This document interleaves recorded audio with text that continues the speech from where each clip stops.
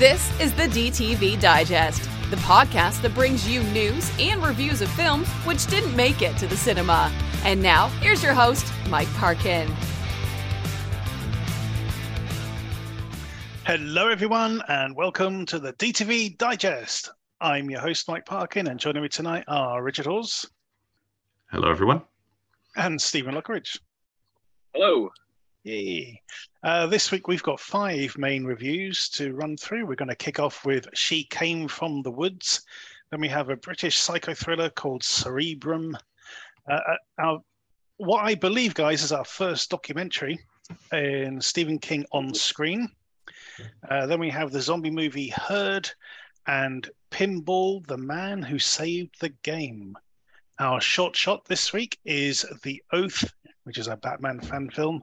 And then we're going to round up in our DTV throwback with Amityville Dollhouse. So without further ado, let's crack on.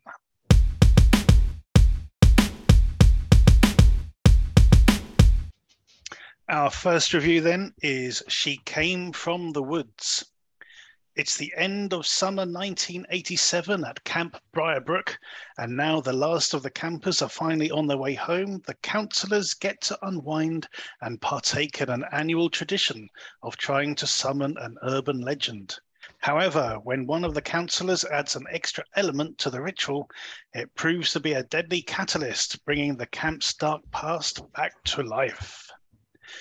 I'm going to keep my powder dry for a second. I'm going to throw this straight over to Steve. Steve, what did you make of She Came from the Woods? Very generic. I mean, you look on IMDb, it's listed as a horror comedy. Didn't find it particularly funny. Didn't find it particularly scary. Obviously, it's like, ripping off every other Jason film or whatever from the past, but it was just a little bit flat. There's no surprises or anything like that, or you know exactly what's coming. I think the only thing to put it in a different light was the kids, the young kids coming back. Yeah.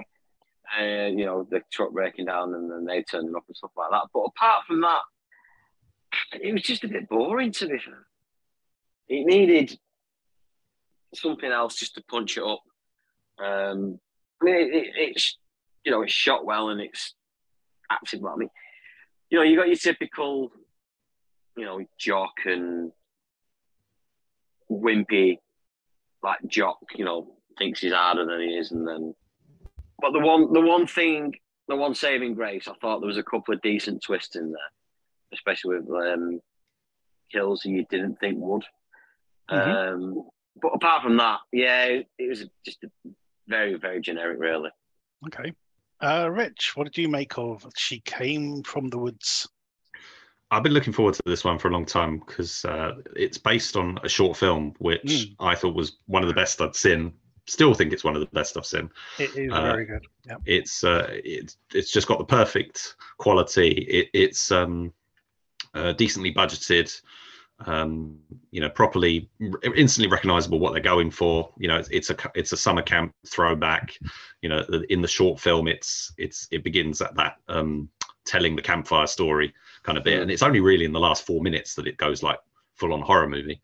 But it's sort of, I don't know if they intended it as proof of concept, but that's essentially what it was. And a few years later, here we've got the feature version, which they've added things like managed to get like William Sadler on board and Cara Buono, who's probably most recognizable from Stranger Things, or that's certainly what I recognize the mostly from. The short film is it's got a bit, it is, I think, a fairly accurate translation. It's not really horror comedy. The original short, there's bits of comedy in it. This I felt had more comedy at the start, and then it kind of doesn't maintain that. And then I look at things like we watched as the throwback, You Might Be the Killer, which had a lot of comedy in it. There's a lot of very much horror comedy kind of thing. And another film, this is one of many homages to the slasher cycle. that have been coming along and are still coming along. There's more down the pike, coming. It's a period of cinema that a lot of up and coming filmmakers want to have their stab at, because they love it so much, which is fair enough.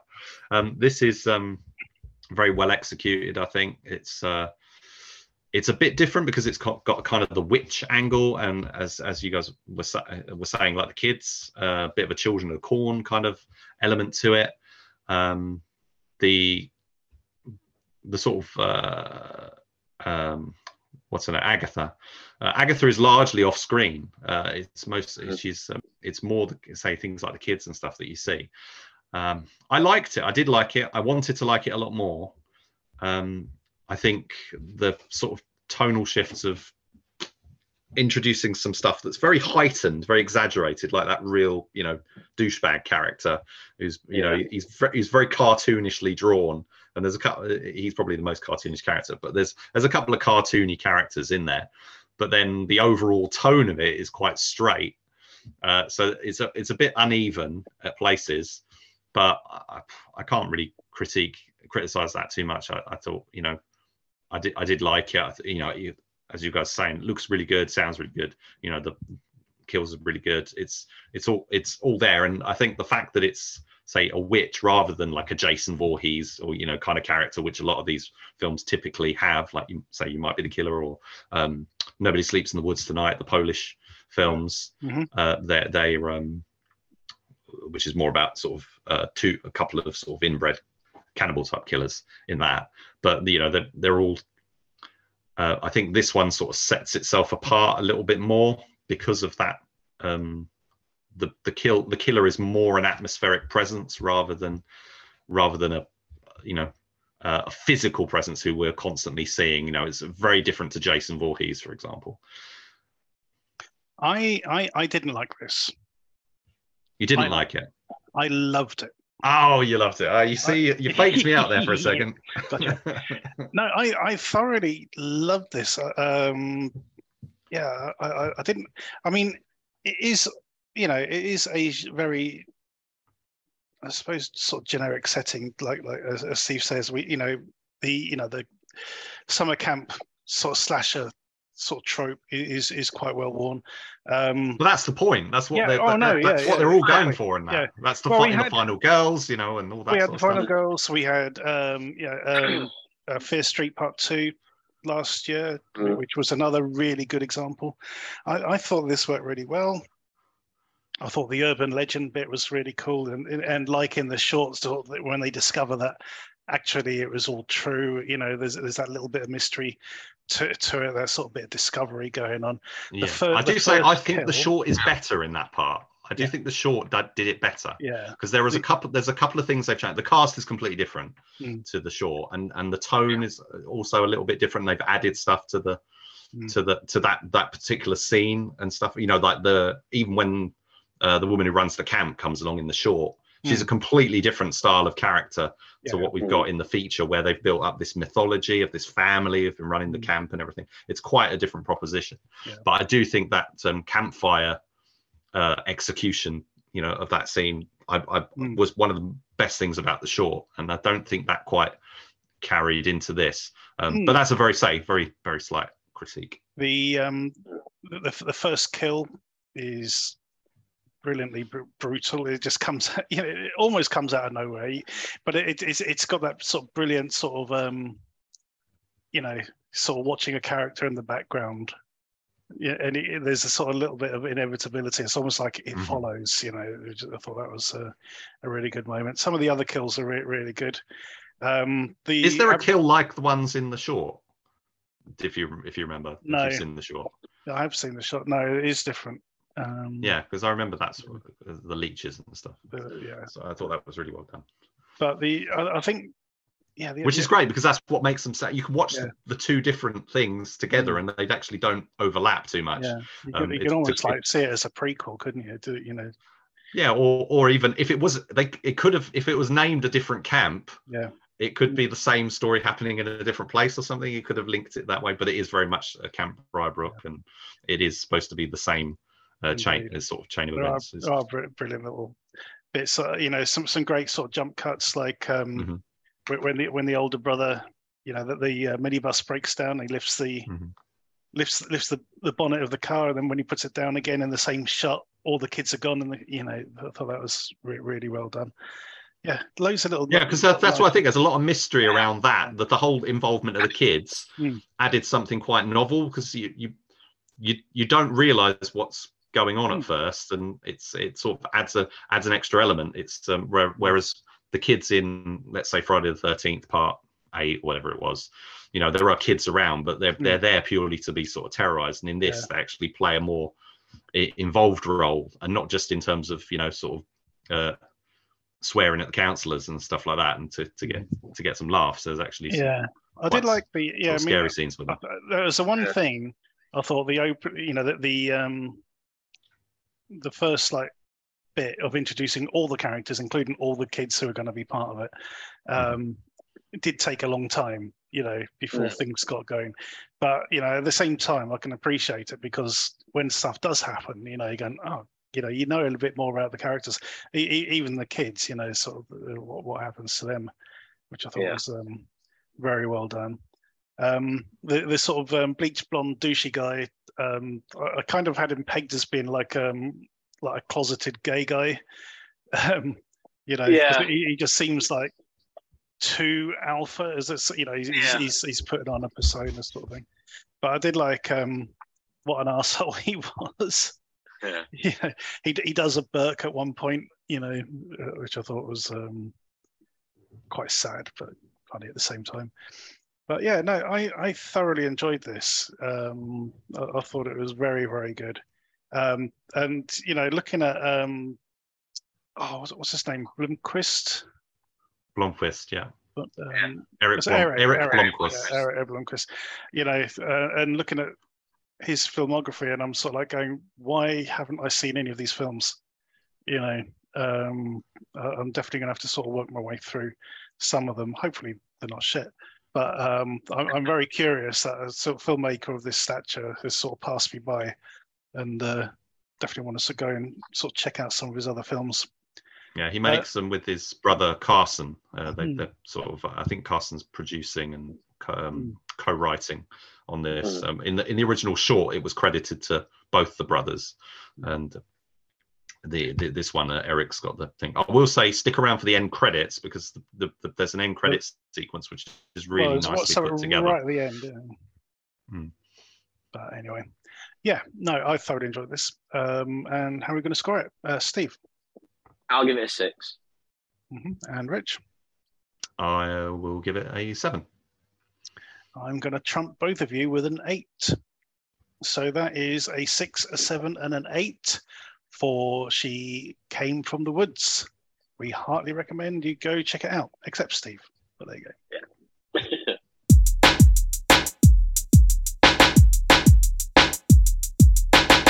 Our next review is Cerebrum.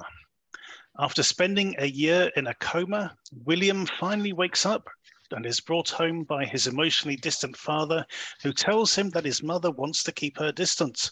However, as he slowly recovers, William is confronted with some dark truths about his accident and his father's current experiments. I think, for me, Rich, the most surprising thing about this film is that it's British. It doesn't feel like, well, it's Swiss. It's like really? it's like a Swiss co-production. Okay. The director is the writer and director, I believe, is a Swiss filmmaker, Sebastian Blanc. So it does have this kind of mixture, I think, of it does feel very British, but it also feels not quite so British. It doesn't feel. Yeah, you're right. Yeah. Especially with the father. European sensibility, if you see what I mean. Yeah, you now you say that. Yeah, there's that sort of Swiss influence to it. That does sort of make sense with the, William's father. He's sort of very sort of buttoned up, but he has these sort of outbursts, doesn't he? As he when he thinks he's alone and things like that. It's very interesting. I really enjoyed this. I knew nothing about it going in. I wasn't quite sure early on when you get sort of ghostly apparitions and things going on. You're not sure what's really happening. But it sort of settles down into this sort of interesting sort of concept. And it sort of basically boils down to like mad scientist syndrome, which, you know, and I think it's done really, really well overall. What did you make of it? Yeah, I did like it. It is, like you say, it does explore some. It's quite psychological, but also quite literal. There's you're not quite sure where you stand for the first part, and then sort of, you know, things become a bit more revealed later on. But there's a lot going on with the psychology of the lead character, you know, and the fact that he's been through this traumatic experience, so he's having hallucinations and things like that. And then there's the element of you're not quite sure. Sorry, go on. I was going to say, but his father seems to be sharing those hallucinations, which is like really weird, you know. Well, that's what the thing was I wasn't sure whether he'd actually left the hospital, if you see what I mean. It's like how much of this is in his head is kind of where I was thinking of it for a long time. And it's like how much is literal and how much is like purely like in his imagination. And it comments with things like with flashbacks and stuff to sort of explore what actually happened, and, you know, the guilt that he's feeling about that. There's a certain amount of stuff that's open to interpretation, but then I think you get to a certain point where it's not. Everything's much more literal. I toyed with that idea as well, but I think if it was going down that route, there would have been signposts, you know, that they'd have had to throw you a few clues to try and clue you, you know, to try and help you come to that conclusion. But it didn't. It played this, you know, it played it relatively straight. So after a while, I thought, well, no, by now I should have seen something which would have, you know, helped me get you know, jump to that conclusion. But there isn't. So yeah, it was. When I was watching it, because of the style of the film that it is, it's very. It's low budget, but it's very real world, domesticated. It's got a situation, small cast, and obviously the British setting and stuff. And it really reminded me of a film that we talked about, I think it's a couple of years ago now, called Repeat, which was a science fiction story. It was, about time travel, and it was a mystery and stuff like that, and I think there's comparable elements in this to that, you know, and I did think that was really good, by the way. Repeat, if nobody's seen it, is on Prime. It was one of our films of the year. Was that the one with Charlotte Ritchie in? Yes, it was. Yes, yeah, I was cracking that. Yes, so I sort of that was the film. This doesn't remind you of many or didn't remind me of many things. It was quite distinctive in what it was going for, but I think Repeat did the same thing. You know, it's kind of venturing down sort of very sort of some quite conventional, you know, sci-fi, or in this case a little bit horror sort of tropes, but it just feels different. Feels a bit more of an organic kind of thing, and it's a bit more novel, but stands out from the crowd, I think. And I don't think this is as good as Repeat, but I do think it's very interesting. I think, because it is a smaller cast, this one, so they're having to carry a lot more of what happens, you know, and especially since our protagonist William, I think for like the first half of the film, he can't speak as well, which, you know, it just makes it that much more harder to sort of convey what's sort of going on.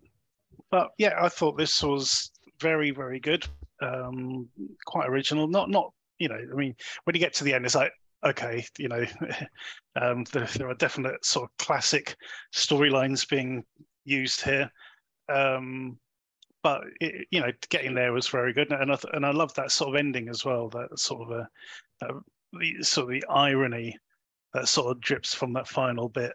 I thought was very good. So, anything else to add on that one, Rich? No, I think there was a film that another film that reminded me of in certain elements, but if I said what that was, it would spoil it. So I'm not going to say what that was. But I'd say, you know, go in knowing as little as possible is the best thing for any film, any sort of film like this, really. So Yeah. I'd say there's some solid performances here from a cast I'm not familiar with. It's very much an unknown quantity. But yeah, give it a chance. I Absolutely. think people will be interested. And on that note, Rich, how are you going to score it? I'm going to give this a 7 as well. Yeah, I'm going to join you on a 7 for this one. So that's 2 7s for Cerebrum. Go check it out.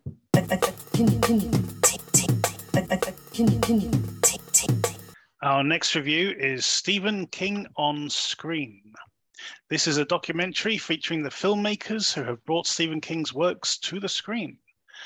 Chief among them being Frank Darabont. Get it out eventually. Put my teeth back in. He of Shawshank and The Mist, of course.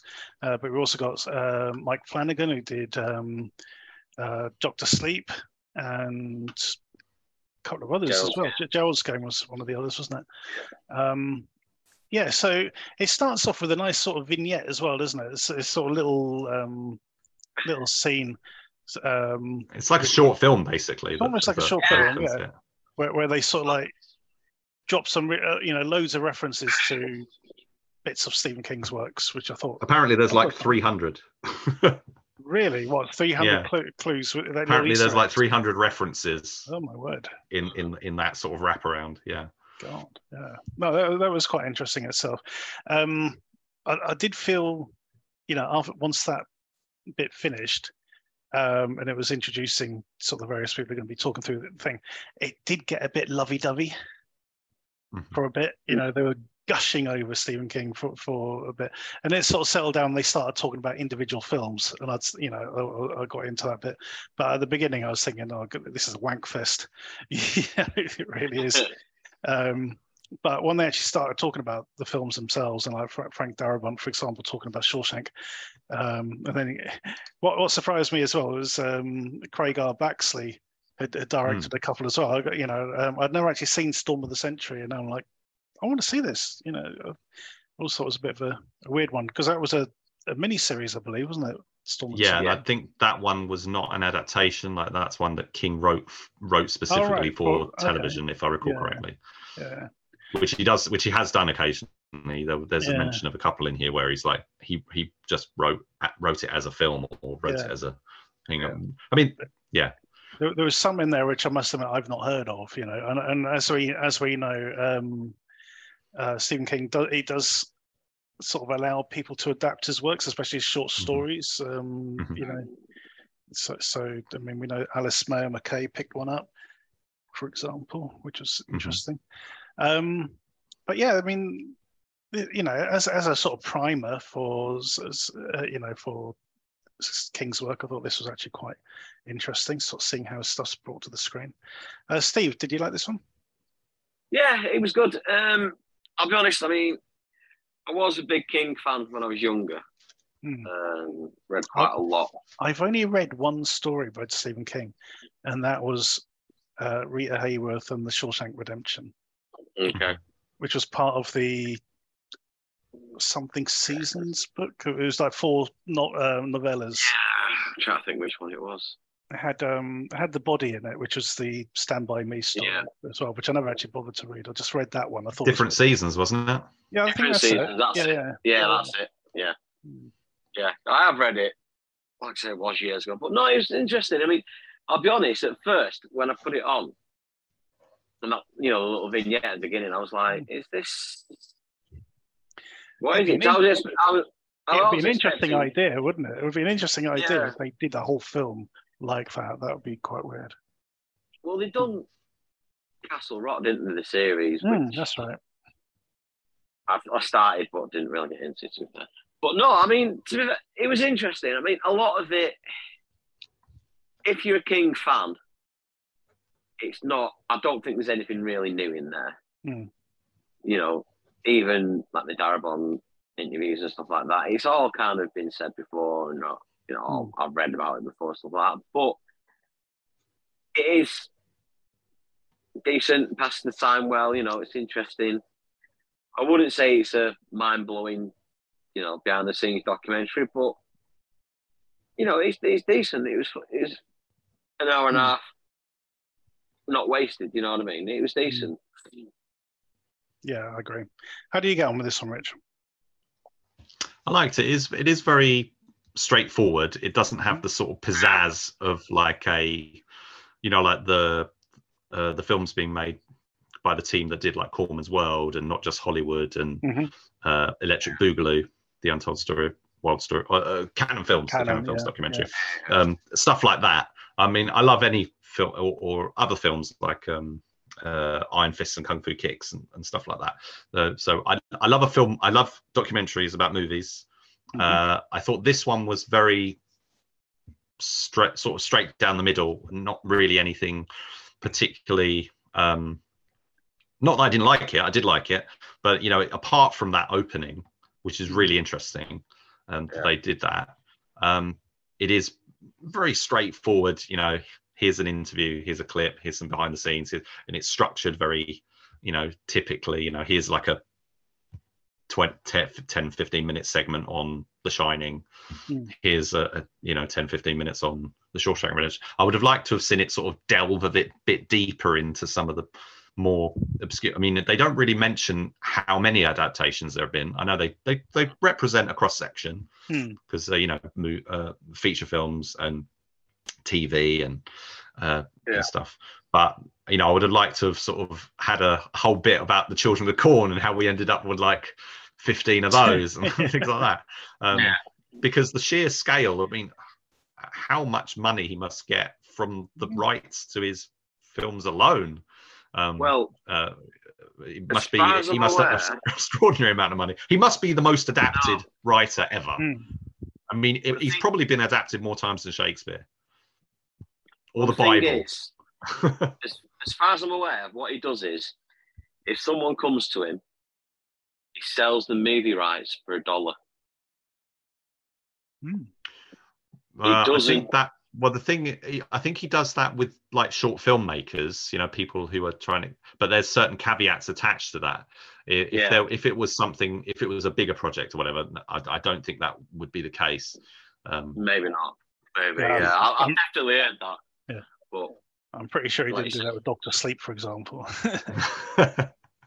But the Dr. Sleep actually part's really interesting because they do a whole thing about which pretty much every Stephen King fan would know that that Stephen King hated the Stanley Kubrick adaptation. There's an interesting discussion about that and how personal the book was to him and how Kubrick took it in a complete direction and stuff. So that makes a lot of sense.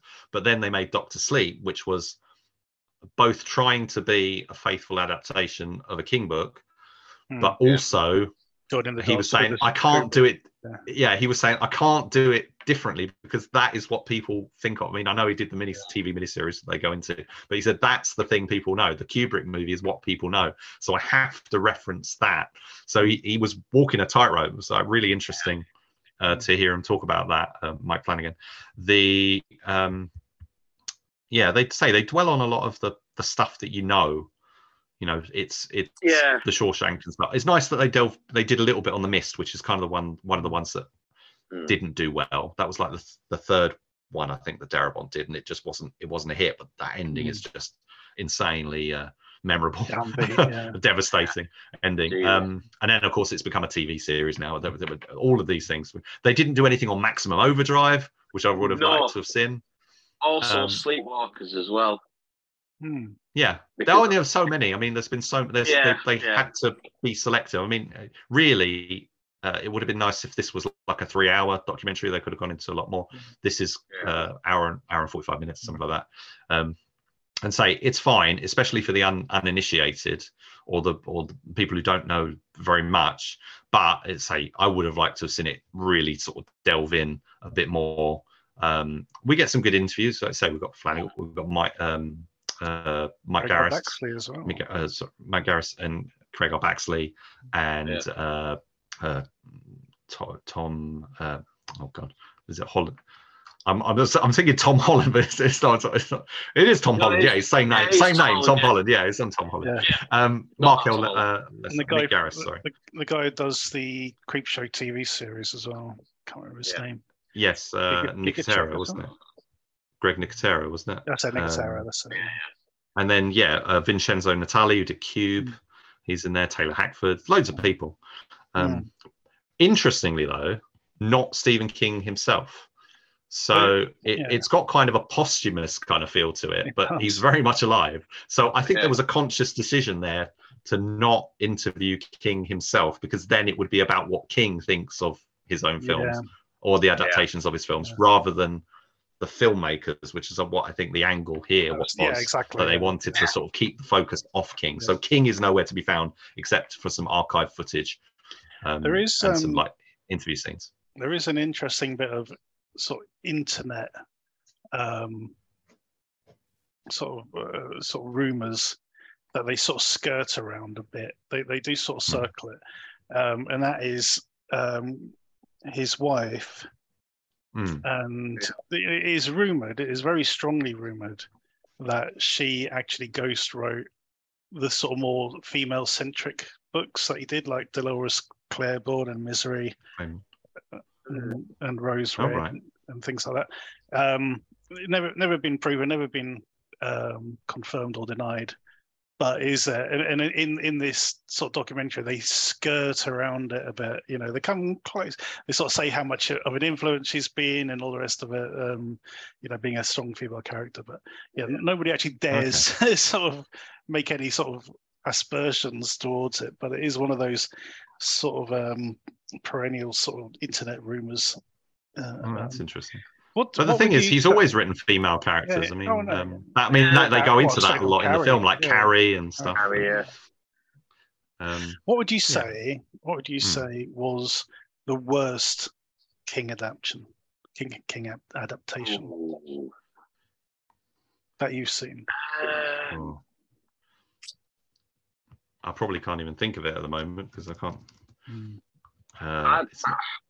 Honestly, I'd probably say the original Stand miniseries. All right. Oh, interesting. Okay. One with Molly Ringwald and Eric Stoltz in that one, I think. Yes. Yeah, I think it was. Yeah. And Rob Lowe. That's it. Rob Lowe, wasn't it? Yeah.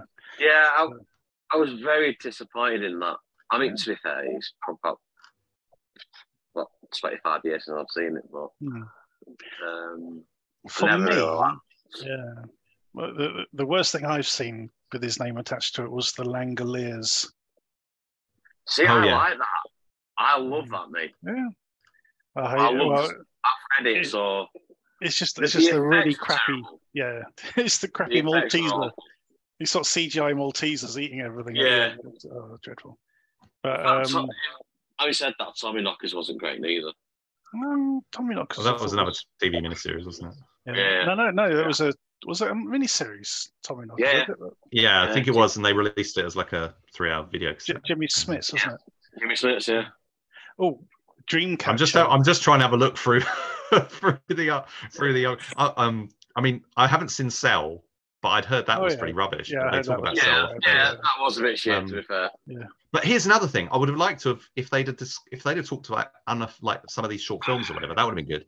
Or like the unofficial adaptations. Like there's like a Bollywood, an Indian version of the story, which was in Cat's Eye, which was the one about smoking with Quitters Inc. Oh yeah. So Quitters Inc. was adapted for Cat's Eye with James Woods, and then there was an Indian movie which was based, like a 2-hour movie. Yeah. On that premise, which was really quite an interesting movie. I would love to have seen them explore like stuff like that, rather than just talking about all the stuff that we're more familiar with. But I'm just having to flip. I mean, he's got like there's over like 300 adaptations, and there's like 20 on the way. It's like we're not short of King stuff going around. There's a lot of shorts in there, but there's also Thing is, I think for every good one, there's probably at least 2 crap ones. Yeah. Things like, I mean, have you seen Dreamcatcher, for example? See, I like Dreamcatcher. Yeah, I liked it when I first saw it, but it's just crazy. It is. I've tried reading or listening to many Stephen King stories. He's kind of a writer that I've always really wanted to like, but I've kind of never quite clicked with his work. So I used to buy a lot of the books when I was a kid. I did read at least some of Dolores Claiborne, for example, and I had copies. I had like Christine and stuff, but I don't think I ever read it. I think I was a bit put off by how long it was. But I love Christine's probably my favorite adaptation because I love that film. Yeah, I love that. But I've never. Yeah, I'm interested in Stephen King, the writer, but not necessarily in his writing. So, like for example, his book on writing, is really interesting, where he talks about his process and stuff. There's a book he did called Dance Macabre, which is like a history of like Pulp Fiction horror and stuff like that, which is really so. It's non-fiction stuff that he's done. Yeah. I've probably engaged with more than his fiction, but I've tried to give stuff a go, like Hearts in Atlantis, From a Buick 8, things like that. But yeah, not so much, unfortunately. There's certain films of his that are explored here that I'd really love to see, like The Dark Half, which I've never properly seen. And they didn't talk about. See, here would have been a good story. The Lawnmower Man. They didn't talk about the Lawnmower Man, which is a really interesting story because he basically, they basically took the title, and the film has nothing to do with it. But and then he sued to have his credit taken off, but he still got all the money for it. so he got away with loads of money for the film, which ended up not. So basically, moderate. He got all this money just for coming up with the title, basically. Yeah, I mean, they didn't adapt the story, but they were going to, because they changed it so much. They were just trying to exploit his name. Yeah, and ultimately, I think that everybody knew that anyway because it became such a big story that the film ended up benefiting from that association anyway. But I think it ended up being quite a modest hit. I mean, it was very popular, sort of known at the time, wasn't it? The VR thing and everything. It's a good movie. Pierce Brosnan, Jeff Fahey. Yeah, it's a good spin on sort of the Frankenstein story. But if you read, which I've read or listened, I can't remember if I listened to it or read it, but the original story, nothing like it. It's like it couldn't be more different. It's like about this. I don't know. I can't even describe it. It's like this really weird little story. Anyway, but it was kind of the 90s, all that sort of stuff kicking in. It was 1990. They talk about that a bit. But The Running Man, wouldn't that have been great if they'd talked about The Running Man, which they do a reference to, but they don't talk about. Yeah, they do. Yeah, it's they don't talk about the Richard Buckman stuff. Yeah. Anyway, let's get back to the actual documentary. Steve, how are you going to score Stephen King on screen? I'll give it a 7. I think this is a solid 7. And Rich? Yeah, I think despite my misgivings, it's a very solidly made, watchable documentary. Definitely worth a 7. Yeah, absolutely. So 3 7s for Stephen King on screen. Go check it out. Our next review is Herd. Alex and Jamie are 2 women who are trying to outrun their past when they are caught in the middle of a zombie-like outbreak and warring militia groups. This is a well-made film, which is treading a well-trod path. It has some interesting spins, admittedly, but there's not a lot here we haven't seen before. The things we haven't seen before, though, I did like. There are definite. What's what I'm looking for? Sort of metaphors for COVID in this film, and it's almost like if you take lockdown and extrapolate it to the apocalypse, to an apocalyptic level, that's kind of like where we are with this film. This isn't like trying to get the last toilet roll out of Sainsbury's. This is like people sort of gearing up with weapons and stuff to get hold of supplies and things.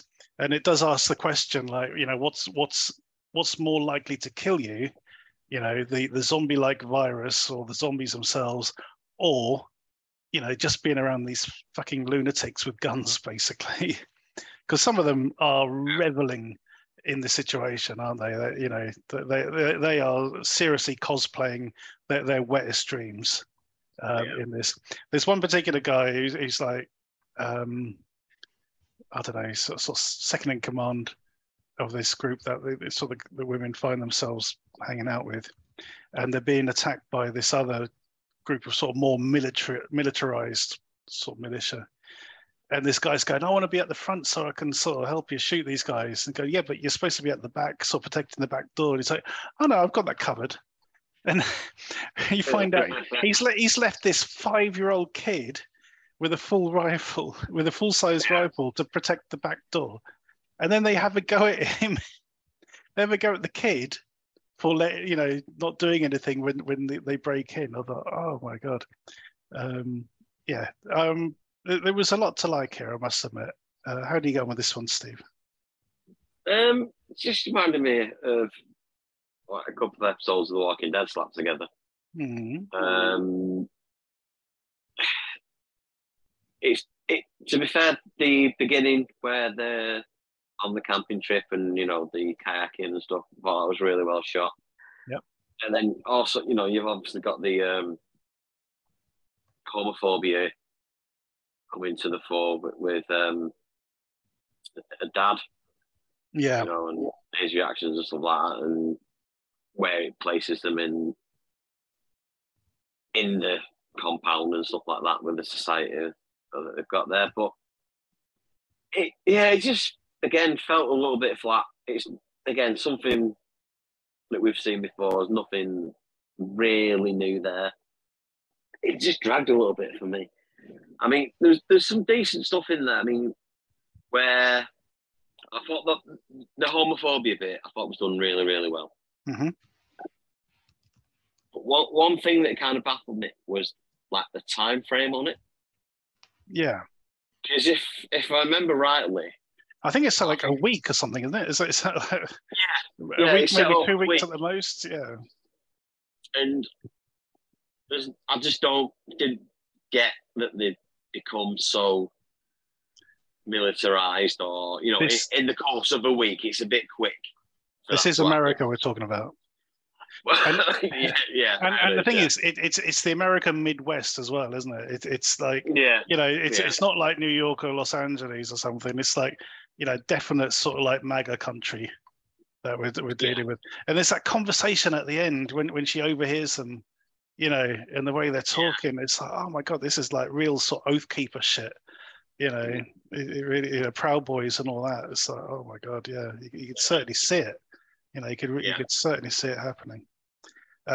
Whereas in England, okay, people might slap you around a bit, or sort of like to snatch the last bog roll or something. But I say, but nothing to that extreme. Yeah, I mean, you get idiots in America who will, they'll kill someone because they lost a basketball game.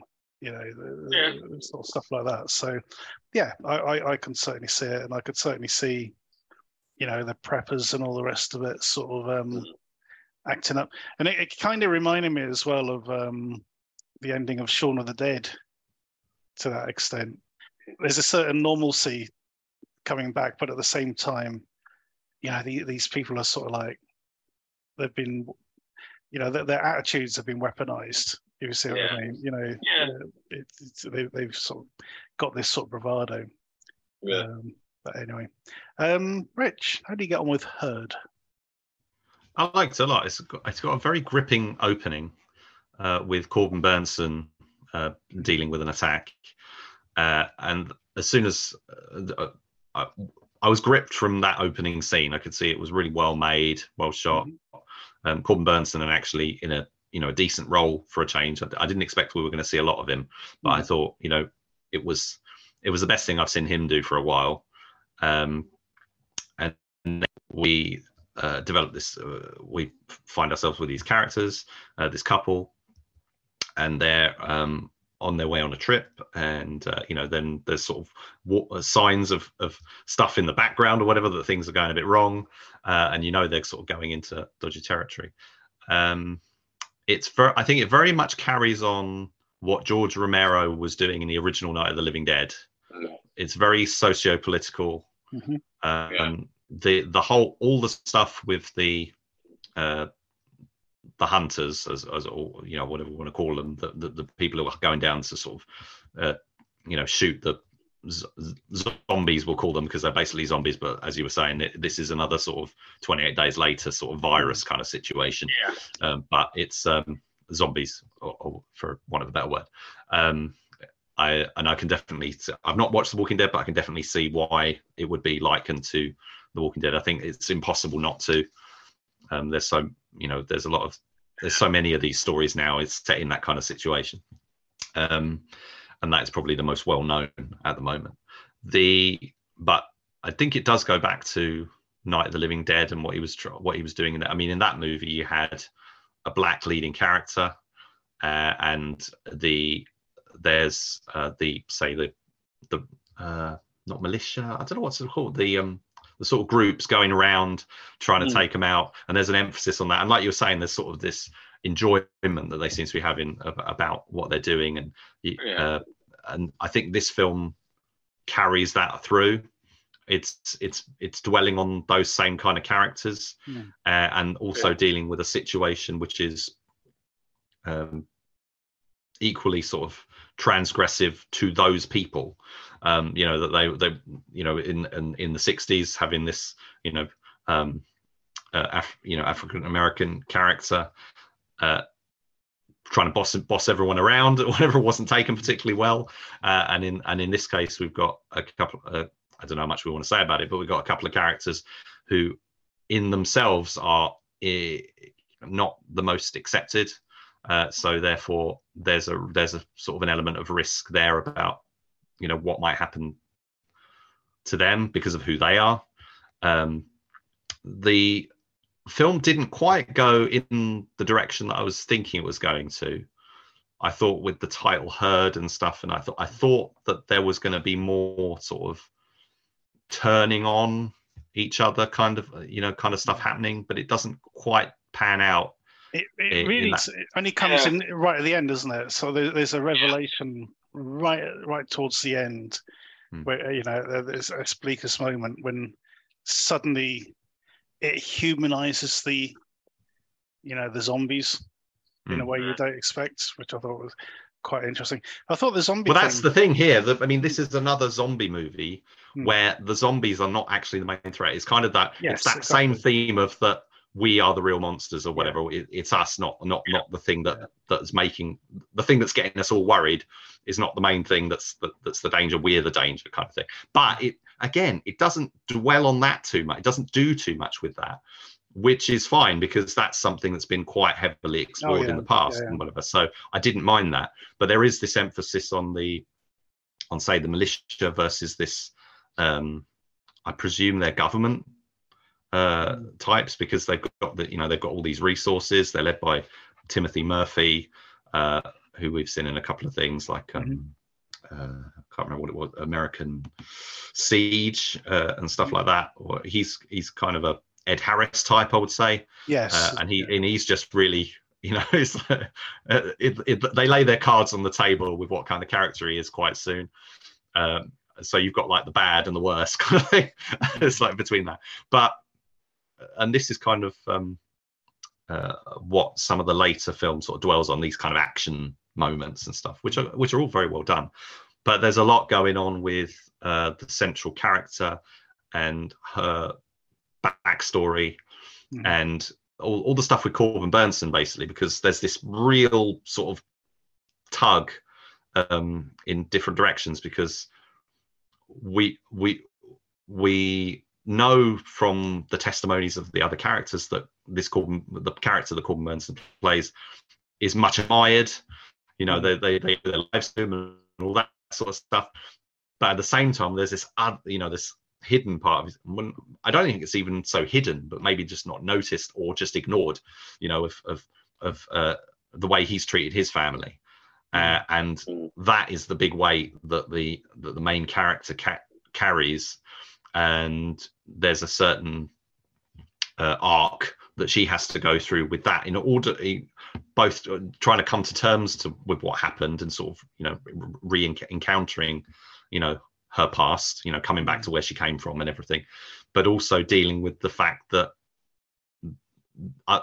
people do owe their lives to him. You know, it's like, it's really awkward sort of situation. But so quite an what's I'm trying to think, kind of complex character, and we don't actually spend a lot of time with him. It's like a couple of scenes, and then it's what other people think of him or remember of him or say about him. So we're not able to draw any particular conclusions apart from seeing some of his more heinous actions and whatever. So you're very, I think, in my side, you know, you're very much, you know, you see him as like this unredeemable character. But somebody else might say, well, there was that, but there was this other thing. And I think there's situations like that in real life where you can put that, say, well, somebody did this really, really awful thing, but they also did this really, really good thing. And that makes me feel very conflicted. And I don't know quite what to do with that. In a sense, that's kind of what the main character is dealing with, although it's mostly trauma. This is directed by Stephen Pierce, and I believe this is his first feature film. Done a lot of TV stuff, done quite a few shorts, but I believe this is his first feature. And I think he's done a bang-up job, to be quite honest. I mean, you know, he's chosen a relatively straightforward sort of genre to work in for this, but as I said, you know, I did like this sort of the allegory to COVID and things like that. I thought that worked really well, especially at the end, when it's like, oh, okay, you know, let's kind of move on, forget about all that's happened. Yeah, I thought this was pretty solid. Steve, what are you going to score it? I'll give it a 6. And Rich?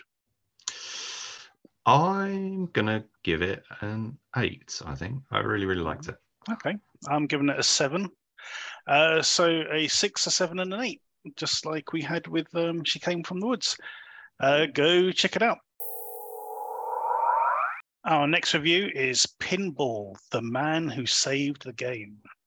This is the story of Roger Sharp, the young Midwesterner who overturned New York City's 35-year ban on pinball machines.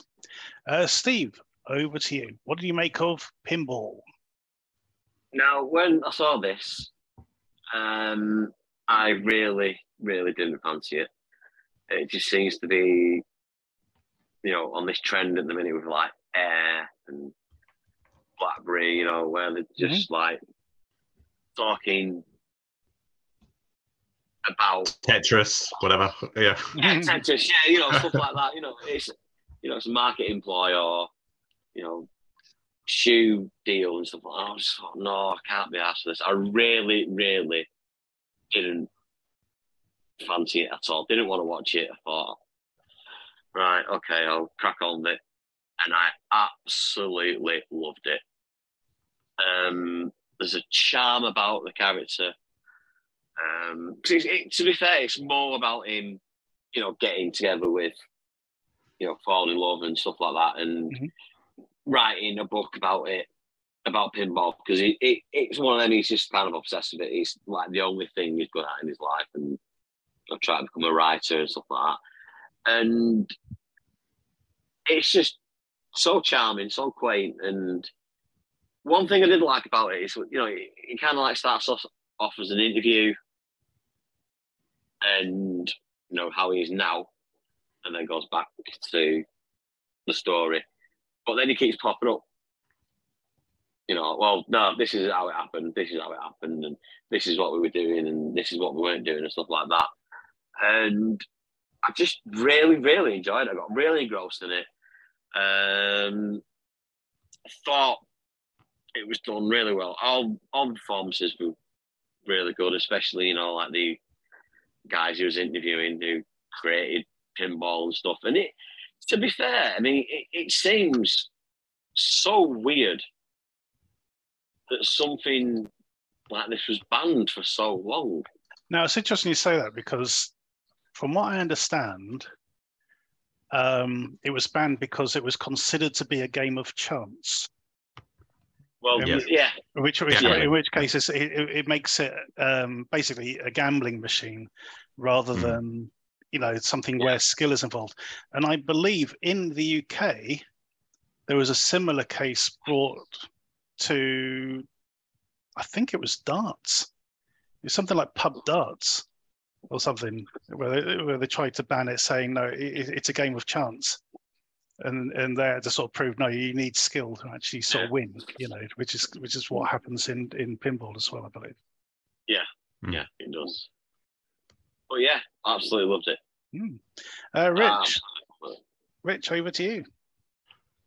Yeah, you've missed a treat, Mike. This is really, I think this is one of my favourite films of the year. As Steve was saying, it's charming. The whole film is charm. It oozes charm. It's such a charming film. It's really likable.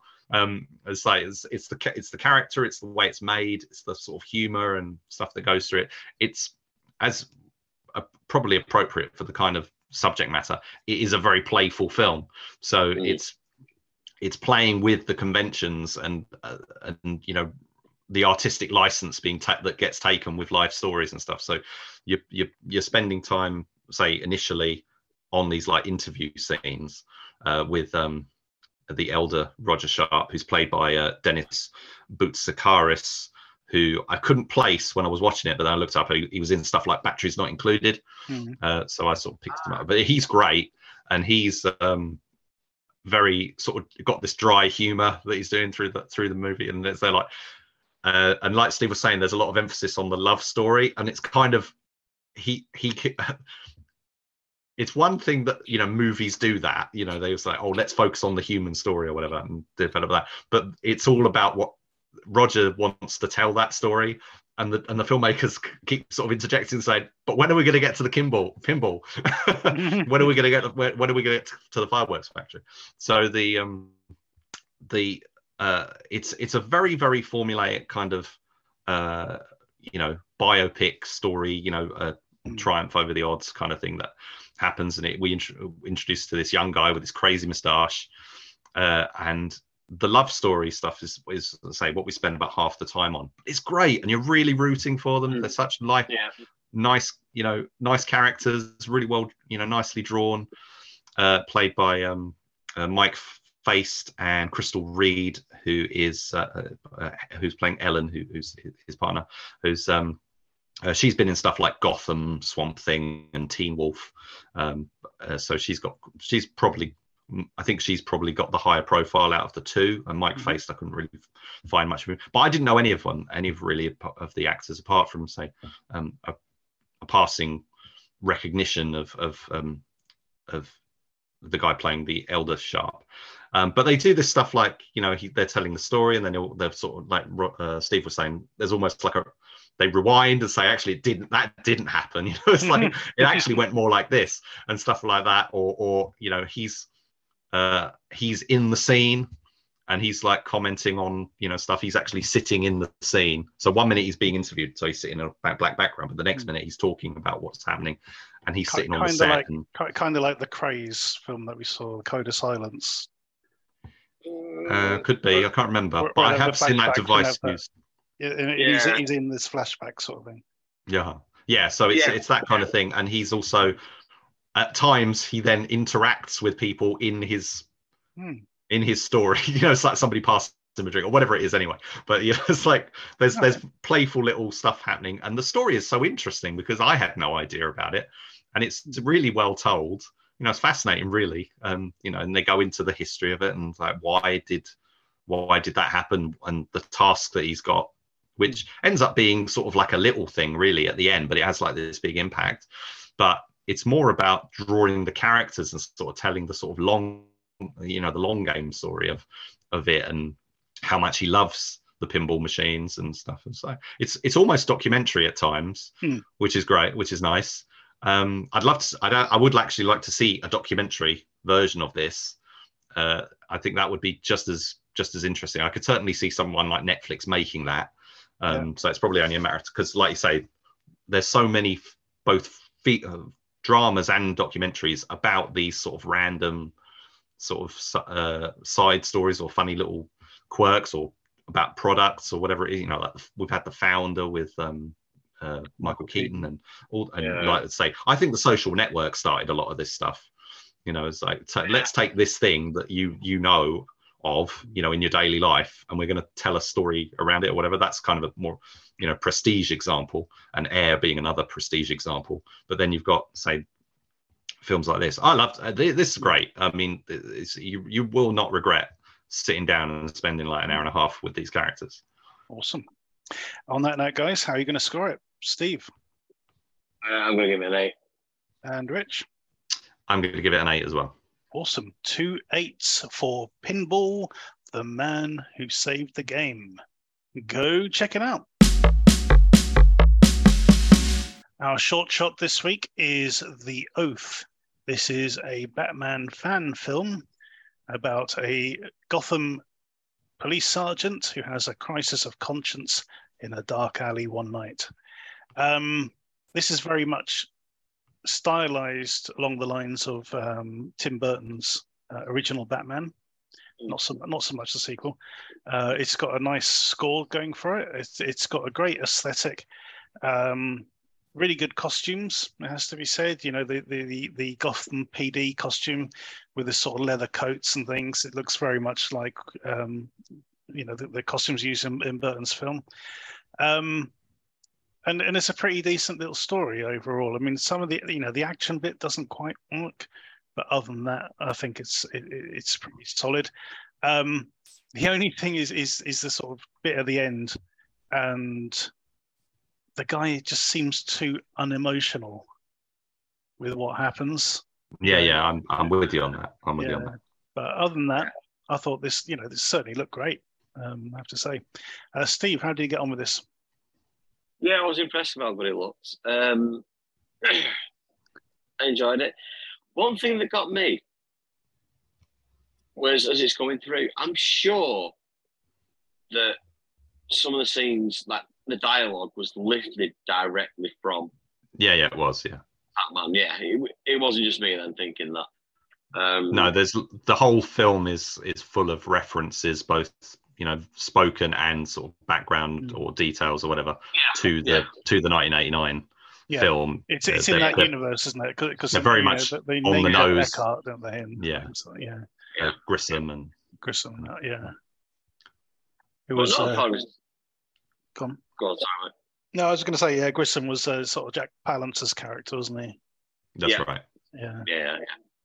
No, I thought it was really good. I enjoyed it. Like I said, that little bit at the end was a bit, but apart from that, yeah, I thought it was great.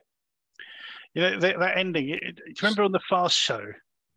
When it used to be that character who, you know, he'd just be like making a cup of tea or something, and he'll say something like, and then we won the lottery. Which was nice. Yeah, it kind of reminded me of that. Yeah. all these cool things happen. It's like, yeah, okay, yeah, everything's fine. Just thought it was like, surely, but maybe he was sort of balancing it with his guilt, you know, sort of what almost didn't happen, sort of thing. So maybe, but even so. And then Wayne Foundation gave me a blank check, which was nice. Yeah. But otherwise, I thought this was pretty solid. Written and directed by Rich. Johnny Kay. Yeah, I thought this was really well done. Very, you know, great production values, let's say. It's just that little bit of kerfuffle. You know, there's no real sort of choreography or anything to it. It's just I like the kerfuffle. I was happy with the kerfuffle. All right. Apparently, when he does the bat fist, yeah, you know, the sort of, which is probably the most recognizable reference to the film. He did actually hit him in the face. So there's a making of bit that shows that. Yeah, he didn't, and the guy who he hit didn't break character. He was like, he was like, I'm prepared for it. If it happens, I'm just going to go with it. And he did it. But it was the guy playing Batman who didn't know. And he broke character because he was like, oh my God, I didn't mean to hit you, kind of thing. But yeah, I thought that stuff worked nice. I mean, there's lots of it's I think it's sort of prequel early part of the Tim Burton movie that this is kind of set at. I do think on the limited budget, they did an excellent job of matching the aesthetic of the Burton film. There's a bit of like, nice... there's a bit of like the animated series in there as well, isn't there? It's also, there's a few scenes the way it's lit. It does come across like the animated series, which itself was very drawn from, influenced by what Burton started doing. I think, although that in turn was sort of based on, I don't know if it was it the Frank Miller work that he was pulling from. So I'm not sure. I'm not very up on all that, but I thought there's the shot framing and stuff, and there's a bit near the start where he's kind of walking through, and there's stuff like in the foreground, like big cogs and stuff. And actually looking through these things. There's some, which is all sort of feels quite organic to that sort of Tim Burton version of the story. Batman himself is basically a cameo, so as you're saying, it's very much based on this sort of other character encountering Batman, but it's more about his story, which is fine, and I think that's a good way to go about it. The whole moral dilemma thing, and there's some good foreshadowing and stuff about that. He's having conversations, and he's like, they're talking about how he's the righteous one, but then he's like pocketing some cigarettes off of a victim and stuff like that. And you're like, well, there's something not 100% about this character, and they do that quite nicely. They do things like they incorporate the recognizable batarang and stuff from the movie, and that as well. Like they're not like necessarily the original props, but or replicas or whatever. So that all adds to it. And unfortunately, the car's not in it.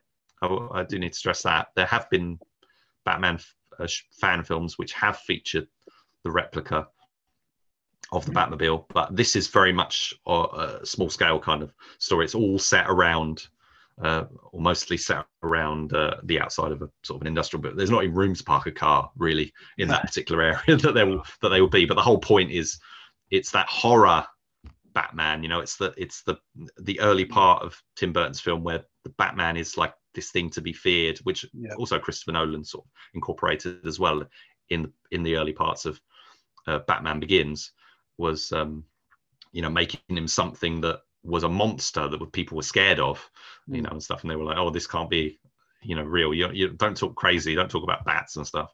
And it's like but I thought that was all very well done, and I do wish they hadn't been so on the nose with some of the dialogues. They literally saying things that are exactly the same as in the movie, because that sort of took me out of it. So I was thinking, well, that would never happen. There's no chance that those two people would end up saying exactly the same thing. I want to feel that these things are connected, and that sort of took me out of it. But I did think it was good quality. I mean, we've seen a lot of Batman shorts, and I think with the recent release of The Flash and that film's own references to the 1989 Batman, I thought this was quite an apt one to look at. It came out tail end of last year, right? But if you're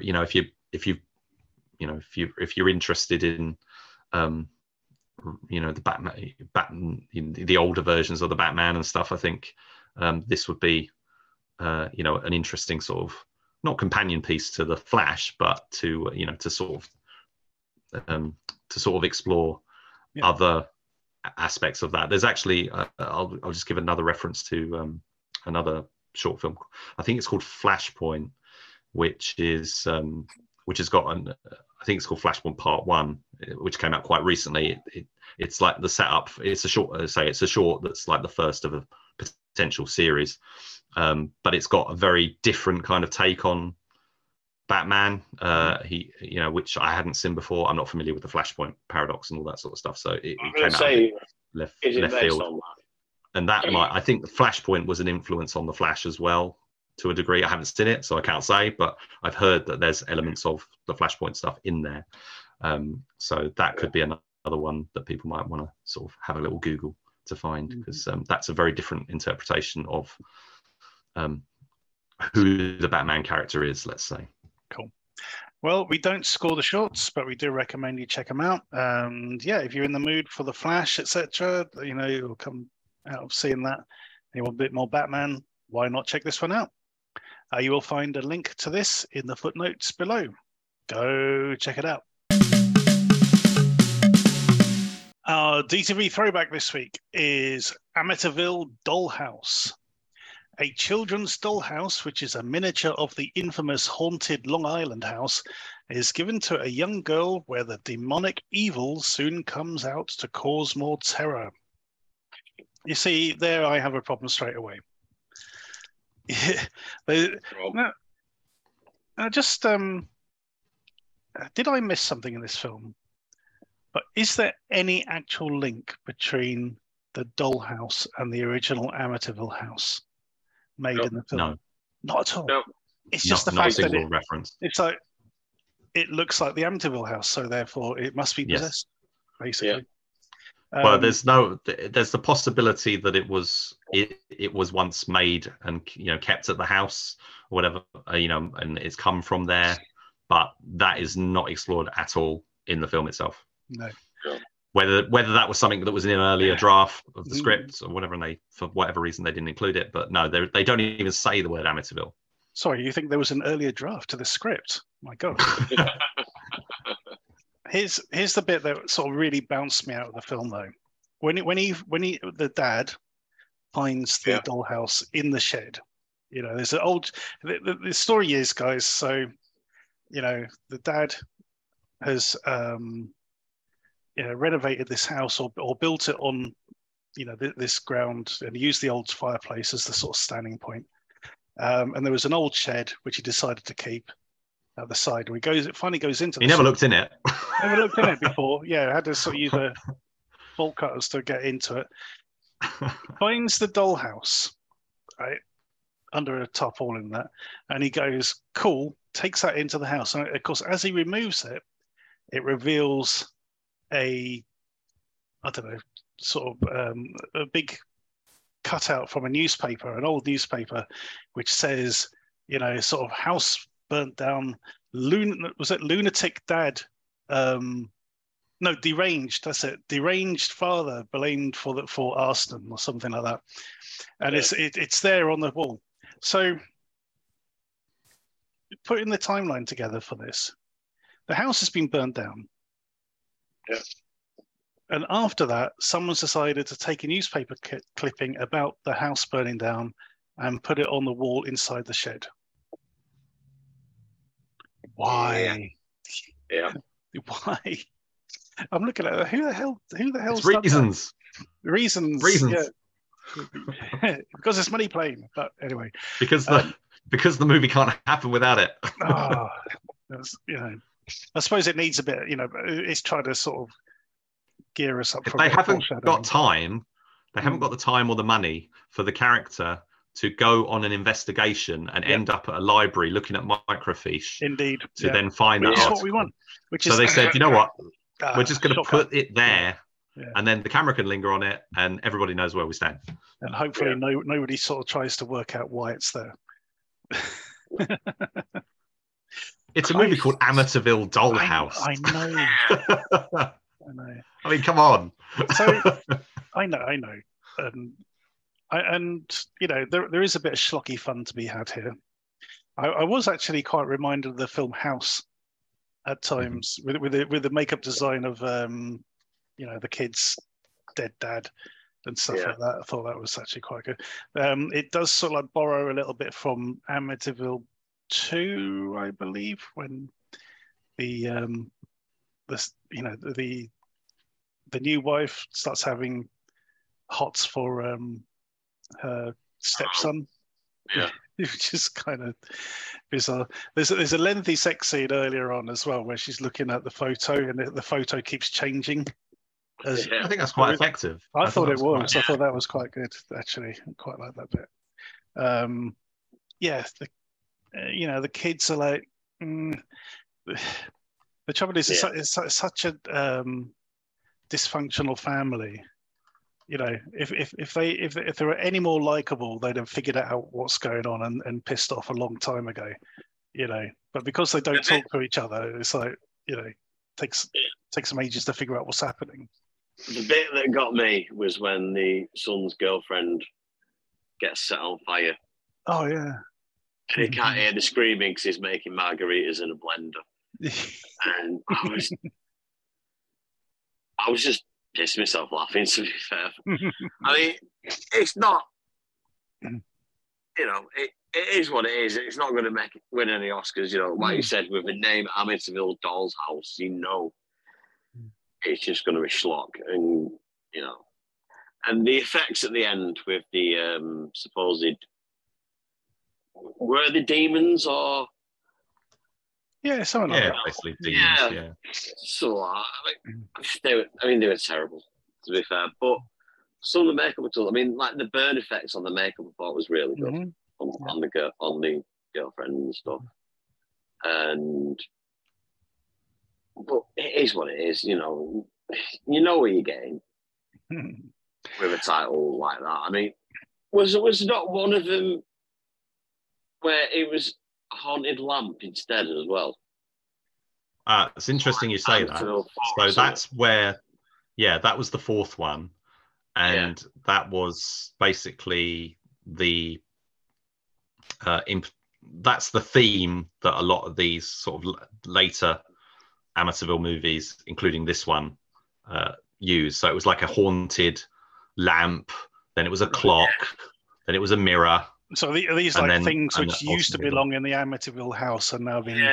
Yeah, that's the way it sort of set out originally. And the funny thing was, I was reading about the cover art for this in the UK.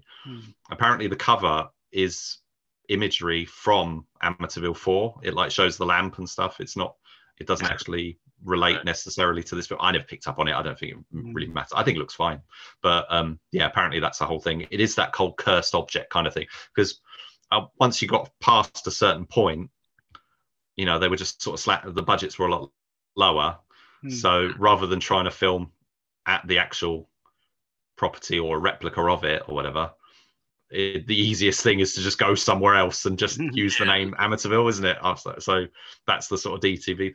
It's funny, these are a bit like what the Hellraiser films became. The latter Hellraiser films were kind of like, oh, we're just going to make a story. We're just going to throw the Cenobites in just for a couple of minutes, and we're going to call it Hellraiser and kind of package it off, and that's it. And that's kind of what they did with these Amityville movies before that. It was just like, they did 3 theatrical films.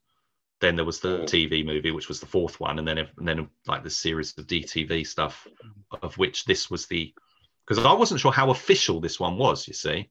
Yeah. Because there's loads of, we've had this kind of resurgence of films of Amityville, for all these unofficial Amityville, this, that, and the other, that are not part of the franchise. So I wanted to see what was official, and this is the 8th in the sort of the last in the original run of Amityville films before the Ryan Reynolds remake. And then there was another one a couple of years ago with Bella Thorne, which I haven't seen yet, but that's set in a world where the Amityville movies are movies. So that was set in like a real, it's like meta one, which I haven't seen yet, but this one was the sort of tail end, and I guess it's a natural sort of end point for the original run, for it to be a film with such a sort of a silly concept, I think. But I like it. Did you guys see the Ryan Reynolds one? Yeah, I did. I've got it actually. Yeah. There's a bit in that which is like pure, which I just think is hilarious, where he sort of like wakes up and he sees in the corner of his room like a hanging corpse, and he's like, like that. And his wife wakes up and goes, "What's wrong?" And he goes, "Nothing," and goes back to sleep. But the other thing about this film, which I thought was quite funny, is that the last like 5 minutes is just explosions. Yeah. And God! How many times does that house blow up? It's like Beavis and Butthead, watching it. It's like fire, fire, fire. I'd say, well, what it reminded me of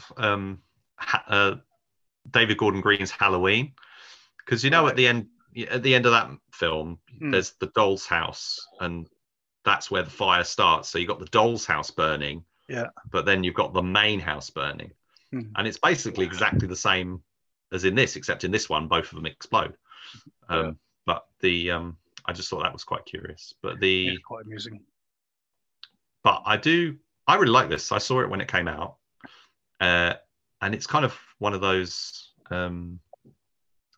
It's so much of the time, you know. The fact that a film called Amityville Dollhouse, you know, it still seems crazy to me that was a title that got made into a movie. But I think it does work, although it's not got the reference. I'm not a big Amityville movies fan, so therefore I didn't really pick up on necessarily all. There's not a lot you can do with lack of Amityville, connection, really. You know, no, but what you know, unless you're going to sort of go into the background as to why it's haunted or anything like that, which you know, so there's not really a lot you can do. It's just a house that's possessed, you know. Yeah. But I think the doll stuff works. I think the doll's house itself is really well made. It's pretty well done. It's a great prop, and the Amityville house, which is one of the great assets of the series, which obviously wasn't used so much in so much late film. At least it's present in a form in this. You know, it's a model form, but it's present, and the house looks amazing. It's got those eye, like, with, you know, the attic windows that look like eyes, which is a real again, I was looking into. It's a Dutch colonial house. I was looking into it.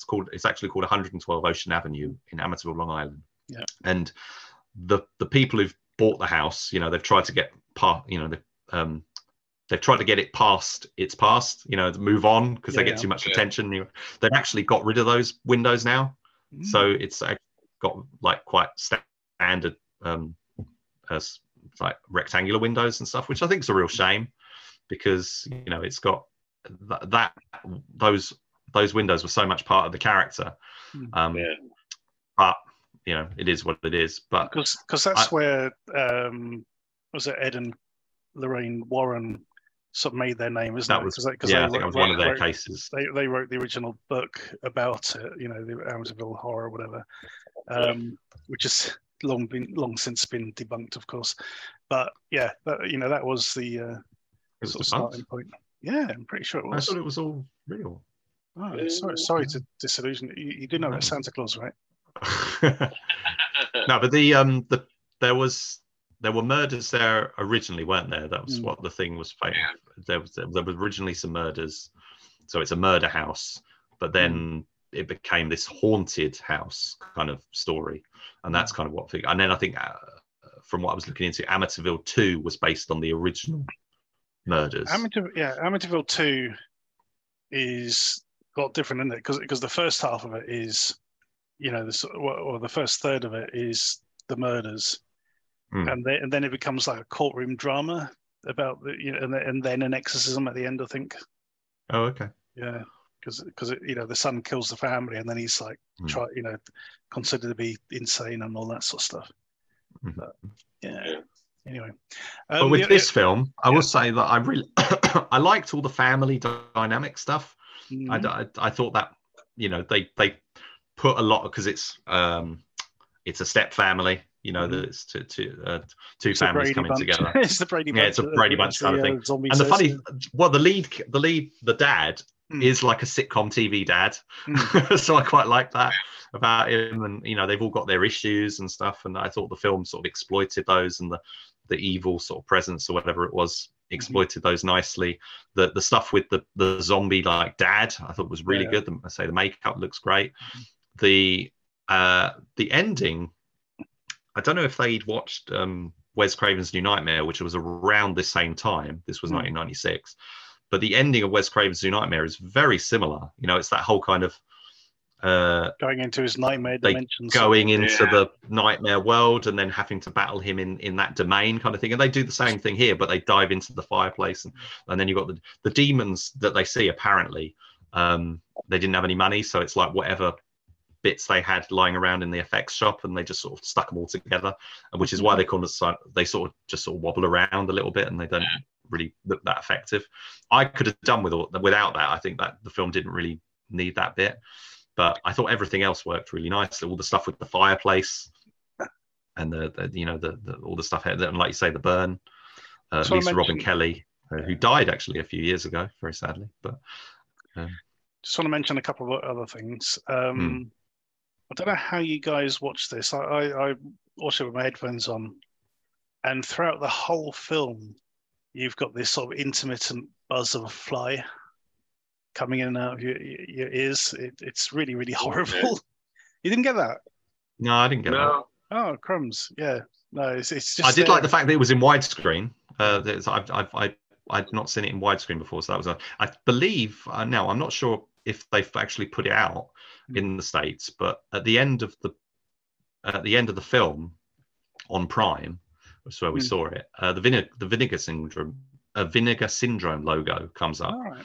So I'm not sure if this is a version that's currently on Blu-ray in the States. But that seems to be the source. Okay. The other bit I must admit I did like was the animated voodoo doll. Yeah, I see. Other people thought that was a bit silly, but I actually think it's a little bit silly, but I like it. I thought it was a good little sequence. I thought they did quite a good job of it looks quite innocuous, but then all of a sudden when it sits up, it's got like a slightly evil, the way they've sort of stitched the eyes and everything. Yeah, I think it looked good. Did a really good job of, oh no, it's the evil version. But yeah, that was quite an effective sequence. So yeah, it's schlocky, it's stupid, but it's also very entertaining. And also you got to take into account. I mean, most of the film takes place in this house in a very isolated environment. There's like one or two scenes that take place elsewhere, but it doesn't feel like really, really cheap. I think it feels like compared to some of the stuff we watch now, like Incantation, which has a similar kind of isolated house setting. I thought it felt like a real movie, and that's something I do miss from that you see in these like 90s DTV movies that the newer ones just don't really have. It's got that real. It still feels like a proper film, even when it's like a cheap as chips sort of B movie. Yeah. So yeah, I thought that added to its charm for me.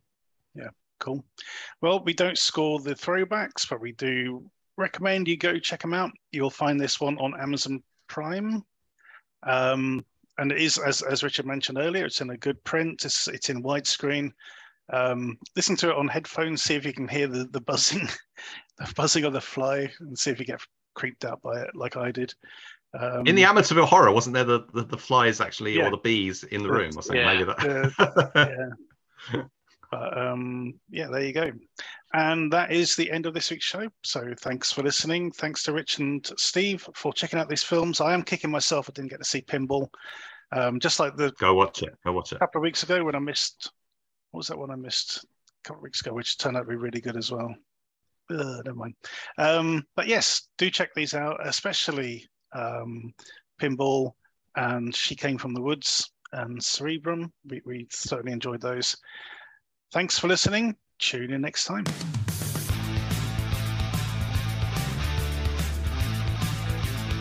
Thank you for listening to the DTV Digest. Let us know your thoughts in the comments and tune in again next time.